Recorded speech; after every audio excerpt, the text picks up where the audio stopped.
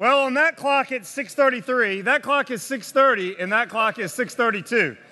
So, Bobby, I'm just telling you, I'm going to end on time according to one of these clocks. So, hey, gang, my name is Blake Holmes, and I'm excited that you're here to kick off Summit with me. This is truly one of my favorite things to get to do, is to gather with you and to study God's Word together. But I recognize there's a lot of new faces in this room and a lot of familiar faces as well. Whenever we kick off, I just always like to stop and to welcome those who are here for the very first time. This is a big campus, and perhaps it's been a while since you've walked into a room like this, or maybe you've never walked into a room like this. It's 6:30 in the morning. It's raining outside. It's cold outside, right? And by the time 6:45 rolls around, this room will be filled with all the people coming in. There'll be about 500 so men in here. And you may be wondering, what in the world is going on? And it may feel a little overwhelming to you. And we just want to welcome you. And we want you to know you're not one of many in a sea of faces, right? We care about you, and we want to get to know you. And we want to help you. And no matter where you are on your spiritual journey, whether you would say, hey, I'm just kind of here exploring the faith, I'm not sure I believe what it is y'all believe, or you're here going, hey, I'm all in, and I'm excited. You know, I woke up at 5, had my coffee, read Revelation straight through, and I'm ready to go, okay? Wherever you are on that continuum, we want you to know that we think Summit is a great place for you to come and get plugged in. Our goal here is not to become smarter sinners. Our goal here is not just to have another North Dallas men's Bible study where you can come and fill your mind with what's trivial, right? And kind of go, oh, isn't that interesting? And impress ourselves with Bible knowledge. Our goal here is to fall more in love with Jesus Christ. Our goal here is to be reminded of the gospel and our need for Him. All of us, our need for Him. Some of you may be here right now going, hey, man, my life is a wreck. And if you knew everything going on in my life, I don't think you'd want me here. And I would just tell you there's nothing further from the truth than that. We don't come in here finished. We don't come in here as people who have everything together. We come in here as needy, broken, dependent men who do serve and love a perfect God, who knows our needs, cares about us, extends grace, and offers us a better way. So I want to welcome all of you. And if you're that person who's here for the first time and it feels a little overwhelming, I especially want to welcome you, and I want to thank you for coming. Look, I remember growing up and going into Bible studies where I felt like everybody knew each other and I didn't know anybody, and I was always the guy on the outside. Or I was always put by the kid who did grow up in Sunday school, had all the Bible study answers, and they're talking about turning to certain books of the Bible, and I'm like, I don't even have a Bible. Much less if you hand me that one, from the church, and it says, turn to Jonah. I don't even know what you're talking about, And look, we're never going to put you on the spot. And we're just excited you're here. So thank you for trusting us with this time. What our format typically looks like is we meet in here at 6:30 each Thursday. We'll start right on time, according to one of those clocks. But we'll start at 6:30, and then we have this large group teaching time where someone will be up here each week. It will change, but we'll have someone up here who's kind of walking you through that passage for that week, and then after that we break up into small groups. And it's there in those small groups where we talk about the so what, right? Because our hope is not that you just come in here and get more information, like I said before, but you then take that and then in a group of men talk about, hey, so what does this mean practically for me? And you have a place to discuss what it is that we're looking at, all right? So that's the format of this. On your name tag, if you signed up beforehand, you got a name tag. That's why we asked you to check in, because you put that on there and you'll see there's a room number on there. And that's where we'd ask you to go. So we've got leaders assigned for each group, and you'll go in there and get to meet some new friends.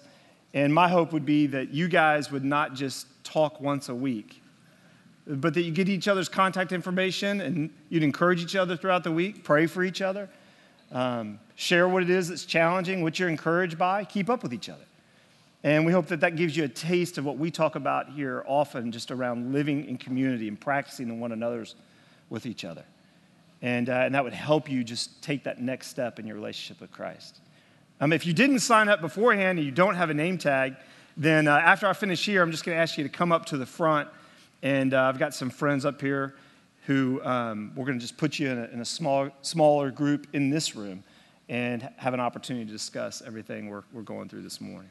All right? Hey, let me pray for us, and then we're going to jump in to the book of Revelation. All right? That sounds fun.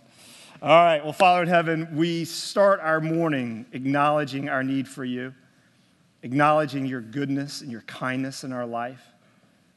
Lord, none of us walk in here having all the answers, have our lives together. None of us come in here bringing our resume to you, saying, look what I've done, look how much I know, look how well I've performed. We bring nothing to the cross except sin and resistance. That's what we bring. And we need your grace in our lives. I pray, Father, that a summit this next several months would be more than just a Bible study where we learn more. I pray, Lord, it would be a place where we come and you stir our affections for you, that we would then be willing to respond to the truth that you reveal to us. I pray, Lord, that you would guard us from just the obligatory showing up and answering a couple of questions and underlining a few facts in our Bibles and checking boxes. We don't want to live like that. We want to live in a dynamic, real relationship with you. And so for my friends who are here for the very first time, who had the courage to walk into a really big place in a room with a lot of men, Lord, would you strengthen and encourage them and help them to know that, Lord, you have something for them. For my friends who are here and who are heavy laden and burdened and just need to be encouraged, I pray, Lord, that this study they would lock arms with other men who would faithfully pray with them and remind them of what's true and that what we're talking about is worth it. And then for those, Lord, who are this seems to be just a season where the wind is at our back. Lord, would you help us in our time of blessing and strength to be a blessing to others? May we not just come in here looking for what we can get out of this, but may we encourage and strengthen the brothers around us. May we be the church, Lord, in the city of Dallas. May we be salt and light as you intend for us to be. And we love you and we thank you. In Christ's name, amen. Well, when you walked in, you should have received this little booklet. If not, make sure you grab this. This is what we're going to go through in our time together. And so come on in, fellas. Come on in. Grab a seat, stand in the back, whatever's comfortable. There's always room up front. That's good. Come on in. Well, I love a good ending, right? I love a good ending. And you think about how you see this right here. Everybody knows what this is, right? That's the ending of what movie? Star Wars. We all see that. You know what happened there, right? What's blowing up right there? Death Star. That's right. Now, this is when Star Wars was like good, right? This is back in the days when Star Wars was real and Darth Vader, right? I mean, like this was that. I remember going to North Park 1 and 2. Now I'm going to date myself a little bit. You remember North Park 1 and 2? Standing in line for hours, right, just to get in and see this movie. And I don't need to tell you what happens here. You see that and you're going, oh yeah, that's the Death Star blowing up. And what is that ship? The Millennium Falcon. And then we all needed one. We all had to have it. And we bought one, right? Next little clip on here. Everybody know what that is? Rocky. And not just Rocky. That's Rocky what? 4. Thank you. Playing along over here, right? 5 points. All of you right here. Tyler, God bless you. All right. Over here. I need your help. Look at me, all right? That's Rocky 4, and Rocky defeats who? Drago, Ivan Drago, all right? And we know what happens here, and that's so significant because Drago, if you remember, at the beginning of the movie, he fought who? Apollo Creed, and he killed him with a punch, okay? Now, if you've seen Rocky 1 through 20, you know the story, right? Like, Apollo Creed, that's the guy that Rocky fought in the previous movie, right? And so now Apollo Creed and him are friends. They're best friends. They got this cool friendship. And then Apollo dies, you know, and I mean, I literally remember I'm a little kid and I'm like, Apollo dies. I mean, I'm crying, right? And so when this happens in Russia, and he's lifted the American flag and he's beat the Russian, I mean, we're like, yes, and it's USA, right? This is the time of the Cold War. I mean, every American teenager is watching this going, man, sign me up. I'm ready, right? But then nothing quite caught my attention like this one, all right? Now, what happened then? Top Gun, baby.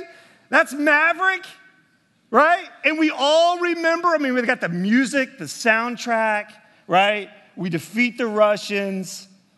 Maverick's thrown up there. He recovers. He's got a state of mind, you know. Goose is dead. Right? We all know all that. And then after this, he's going to go to the bar, and Kelly McGillis is there, and, you know, and all that good stuff. You know what I'm talking about? Everybody's with me. All right. That's the end to every good movie. And what is central that you see, the theme that you see that makes these movies awesome and fun can be summed up in one word. And that word is victory. Victory. I mean, this Death Star, boom, and you're like, yes, good guys win, right? Rocky lifts the American flag, yes, USA. Maverick recovers, shoots down the MiGs. He re-engages to cover Iceman, right? And we're like, yes. And we're all looking forward to Top Gun coming out this summer, like 100 years later. And the reason why we laugh and we remember all this is because we know the whole story. We all saw that. Well, when you read the book of Revelation, you need to understand you're coming in to the end of a movie. The book of Revelation is the very last book in the Bible. The Bible is made up of 66 books, an Old Testament and a New Testament. And what separates the Old Testament from the New Testament is very significant. And it's the life and ministry of Jesus Christ. And so often I will have men come to me and go, hey, Blake, teach me the book of Revelation. Like, I want to know. It's got symbols and all these crazy things. I have no idea what that means. So just tell me, how's all this thing going to end? And I go, well, let me ask you something. Are you familiar with the Abrahamic covenant? No, I have no idea what you're talking about. Okay, well, that's back in Genesis. And you can't understand Revelation if you don't understand Genesis. When I mention those movies to you and you've never seen Top Gun and yet you see that picture, you're kind of going, everybody else is enjoying that because they know the story. And we are looking at the very last book this semester. We're looking at Revelation. And I want you to realize that we're showing you a short clip to the end of the movie. And so you've got to read, every time you read Scripture, you've got to read every paragraph in context of every chapter of each book, and every book in context of all the other books. And if you don't take a little bit of time to know, hey, what's preceded this, what's led up to this, you're really lost at the end of the movie. You really can't appreciate what has happened and what's being explained here. And so I want to share with you how I would summarize the Bible in just four words. Really, the Bible is all one book, tells one story, from Genesis to Revelation. All 66 books fit together to tell one story. There's a meta-narrative, if you remember that word from college English. There's a meta-narrative that ties all that together, and those 4 words are creation, fall, redemption, and restoration. That's how you explain the Bible in 4 words. Is that there's a God in heaven who is perfect and holy and righteous and just, who's sovereign, who's eternal, who speaks this earth into existence, boom, out of nothing, who's dependent upon no one, who was not created, who is eternal. And he created this world, and he created it good, and he put, and he created all the animals, and he created man and woman. And he intended for them to live in a relationship with him. It wasn't because he was lonely. It wasn't because he needed us or needed anything. God is triune. He is perfect. He's not needing of anything. But he desired to have a relationship with us.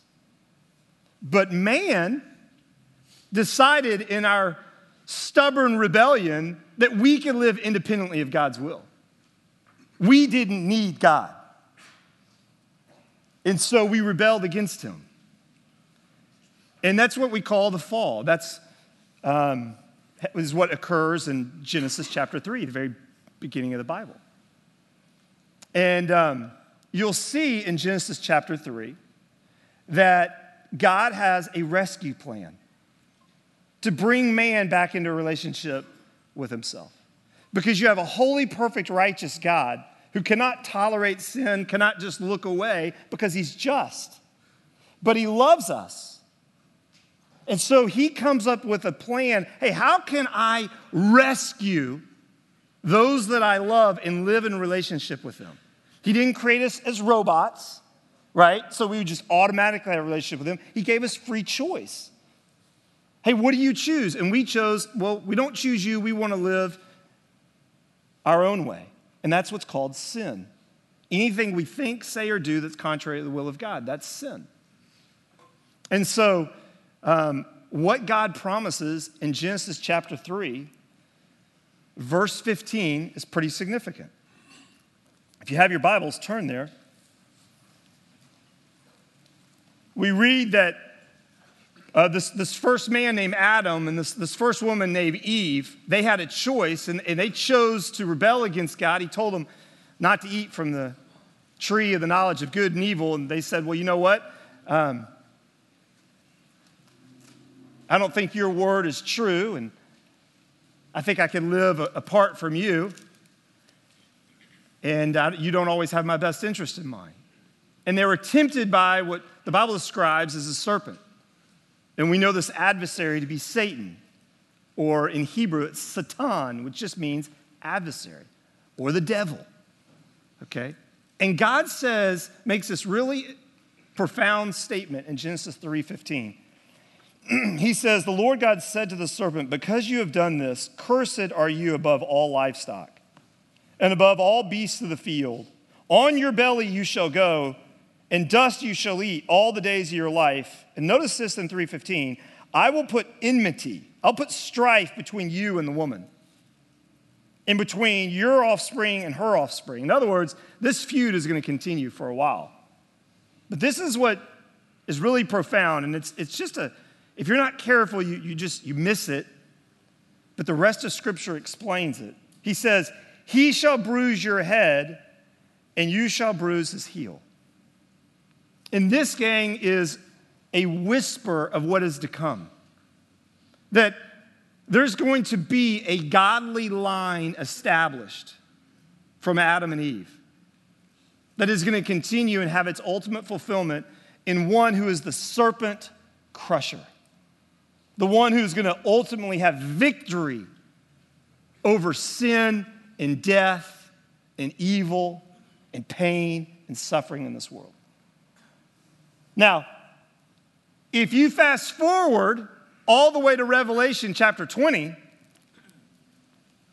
go to Revelation chapter 20, which is the book we're studying, you see, beginning in verse 1, then I saw an angel coming down from heaven, holding in his hand the key to the bottomless pit and a great chain, and he seized the dragon. That ancient what? Serpent. That ancient serpent from Genesis chapter 3, who is the devil and Satan, and bound him for 1,000 years and threw him into the pit and shut it and sealed it over him. And so the question is, so what happened from the promises of Genesis chapter 3 to Revelation chapter 20, the end, where we see victory? How did that come about? Well, God is faithful to his promises. And this is something much greater of an ending than any Death Star blowing up. It's our story, gang. It is the story. It is the story that you have to understand because you're living in it. It's the story of reality. It's the story of redemption. It's the story that God spoke this earth into existence, created us to live in a relationship with him. We rebelled against him, and because of that rebellion, because of our sin, we were separated from him. But in his goodness, he devised a rescue plan, sent his son, who was fully God and fully man, to die on the cross for us, to pay the penalty for our sin. You see, God can't just overlook sin. He can't ignore it. He wouldn't be just. But he must deal with it. And so what he did was he poured out his wrath on his son on the cross, and Jesus Christ, who was fully God, fully man, fully God so as to be without sin and perfect, and fully man so as to serve as our substitute. And so on the cross, the God-man, he built the bridge, if you will, between a perfect, righteous, holy God and a sinful people, so that whoever believes in him, whoever trusts in this offer, this gift of eternal life, can find and experience forgiveness and hope and victory. But see, God isn't impressed with what we do or what we don't do. What he says is, no, this is a gift. I'm offering you a gift, but you've got to receive it. You've got to trust in what it is my son is providing for you. It's not something that we're born into. It's not something that we earn or we deserve, for by grace you've been saved through faith. It's not of yourselves, it's the gift of God, not by works, so that no one can boast. That is what the story of Scripture is all about. And when you come to the book of Revelation, what you have to understand is this is the end of a much longer story. And it's a story about how God loves you. It's a story about how God desires for you to live in relationship with him and how you can do that. And how, despite all the pain and suffering and evil we see in the world, God is on his throne. He is sovereign. He is not surprised. And he offers hope. He offers healing. And despite the pain you're experiencing, Paul even goes so far as to say, the pain you're experiencing, no matter what it is light and momentary. A light and momentary affliction compared to all the eternal weight of glory that awaits for those of us who've trusted in Jesus Christ. Because Jesus didn't just die on the cross for us, he was buried, and 3 days later, he rose again. And it's that resurrection that declares victory over sin and death. And Jesus says, hey, listen, this isn't the end of the story. Every day that goes by right now is just another day of an extension of his grace where he's inviting you, come, come, come. And if you know me, get the word out. Share it with others that they can experience victory, because there will be a day, Revelation 20, Revelation 19, where Jesus Christ returns. And in Revelation 20, he binds that serpent from Genesis 3. And then ultimately destroys evil. And we are then able to live with God and experience a relationship with him as we were originally intended. What we're doing over the next several weeks is we're reading the end of the story. But you have to know what's led up to that. You have to know that when we're reading Revelation, this isn't just for the curious, right, who want to understand prophecy. This is to provide hope. So often people want to read Revelation because they want charts and graphs and trivia, and I'm just going, no, you're missing the point. This is a book of hope. This is a book about victory. This is a book about what is to come. And so, gang, this is a fun study. This is a fun study. But put it in context. Revelation, the background of Revelation is it's written by a man named John who wrote the Gospel of John. He's known as the beloved disciple. And it's written about 95, 96 AD. So if you think that Jesus lived and died in the 30s, right? And you see the church after his death begins in Acts chapter 2, and God's Spirit now indwells within his people, and the message is going out of the good news of Jesus Christ. They're experiencing persecution as they carry this message and tell others how they can have a relationship with Jesus Christ. The church is under persecution, and we read about that in the book of Acts. And it's during this time that John is exiled to an island called Patmos. And so his purpose is to encourage and strengthen the church with the victory that is theirs, both presently and how they can have a relationship with Jesus, and in the future of what is to come. Like, hang on, man. Like, this war will ultimately be won in Jesus. And I want to write this so that you can have hope, despite the persecution you're facing. And so, if you go to the next slide, you'll see that the key verse is Revelation 1:19. Now, I want you to turn there real quickly, and I want you to underline it. It says, "Write therefore the things that you have seen, those that are, and those that are about to take place after this." Okay, so this is really important because this little verse, 1:19, serves as the outline of the whole book. Chapter 1 describes the things that are.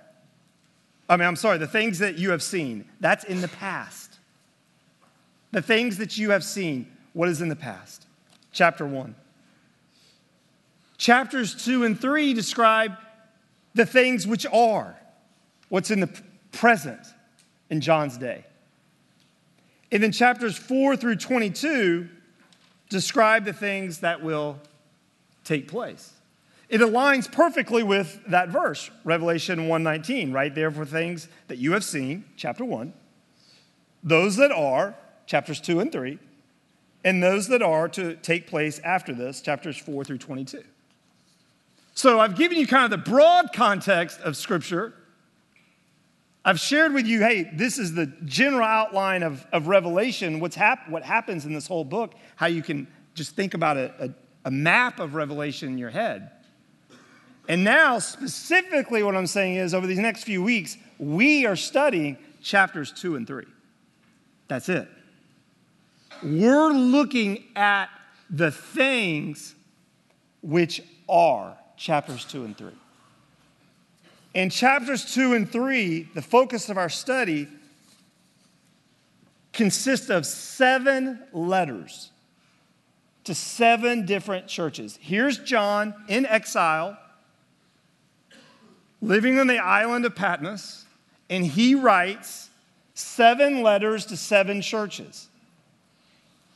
Some of these names are familiar to you because you know your Bible. You've heard of these churches. Letters to Ephesus and Smyrna and Pergamum, Thyatira, Sardis, Philadelphia. No, not the Philadelphia in the United States, a different one. Laodicea. And I'll throw a map up here, and you'll see that Patmos is down the left-hand corner, right? There's the island, and that's Asia, modern-day Turkey. And the letters are written based in geography. You just kind of go in a circle like this, right? Starts with Ephesus, and you just think like, hey, we're going to get word out. And he just, in his mind, probably, just the way in which you would travel, it just makes the way around the clock, if you will. And it's the 7 letters to the 7 churches to encourage them during a time of great persecution and tribulation. And every letter has a pattern to it, a form to it. And that's what you see on the screen now. There's a caption, like it would say, to the angel of the church in. Every letter starts like that. So if you have your Bible, just look at Revelation chapter 2. We'll look at the letter to the church at Ephesus. And you'll see verse 1, to the angel of the church in Ephesus, write. That's the caption. And then every letter is going to have some sort of description of Christ. So again, Revelation chapter 2, verse 1, the words of him who holds the 7 stars in his right hand, who walks among the 7 golden lampstands. Now, what I want you to do is, bonus points, is just beside the description of Christ, just say, hey, look at chapter 1, Revelation chapter 1, because these descriptions are going to come of a vision description of Christ in chapter 1. There's words of commendation. John is going to say, hey, this is what you're doing really well. This is where you're excelling still more. I see what you're doing. Well done, church. Keep going. And in the church of Ephesus, he says, specifically, verse 2, I know your works, I know your toil, and your patient endurance, and how you cannot bear with those who are evil, but have tested those who call themselves apostles and are not, and have found them to be false. I know you are enduring patiently and bearing up for my name's sake, and you have not grown weary. That's the commendation. You're doing well. You're pointing out heresy. You're enduring well and patiently in the midst of suffering and persecution. But, here comes the condemnation, but I have this against you, that you have abandoned the love that you had at first. Ouch. You've abandoned the love that you had at first. You started strong. But your affections are no longer for me.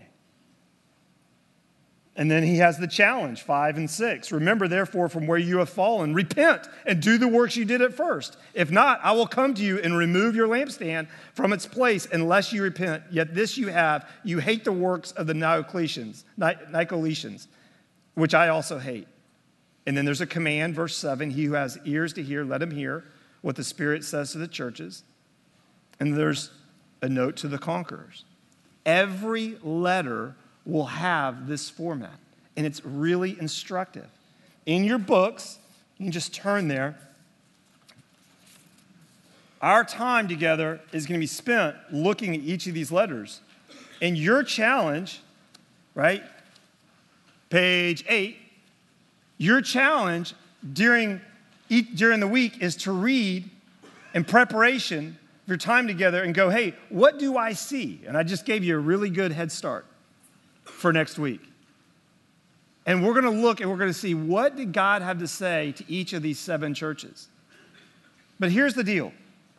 I know I'm in a room with a bunch of men in here, and you know what we love to do? We love to play armchair quarterback. Don't we? You know what an armchair quarterback does? They watch the game and they're like, oh man, how could he be so stupid? I mean, why did he throw the ball there? It's double coverage, right? And we review the tape. Now, we haven't got it off the chip or run around the block in about 10 years, right? Couldn't throw the ball to save our life, but we're really critical of the guy out there.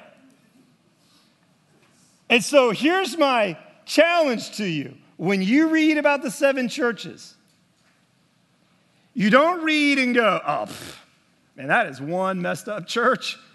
Why couldn't they figure that out? Hey, gang, this is written for us. In every one of these churches, there are characteristics and warnings and commendations for us. as a church and as individuals, collectively and individually. And so I'm asking you to prayerfully consider, hey, what is the next step the Lord is asking you to take? You know, the Bible is really clear. If you look at 1 Timothy 4:16, you just write it down.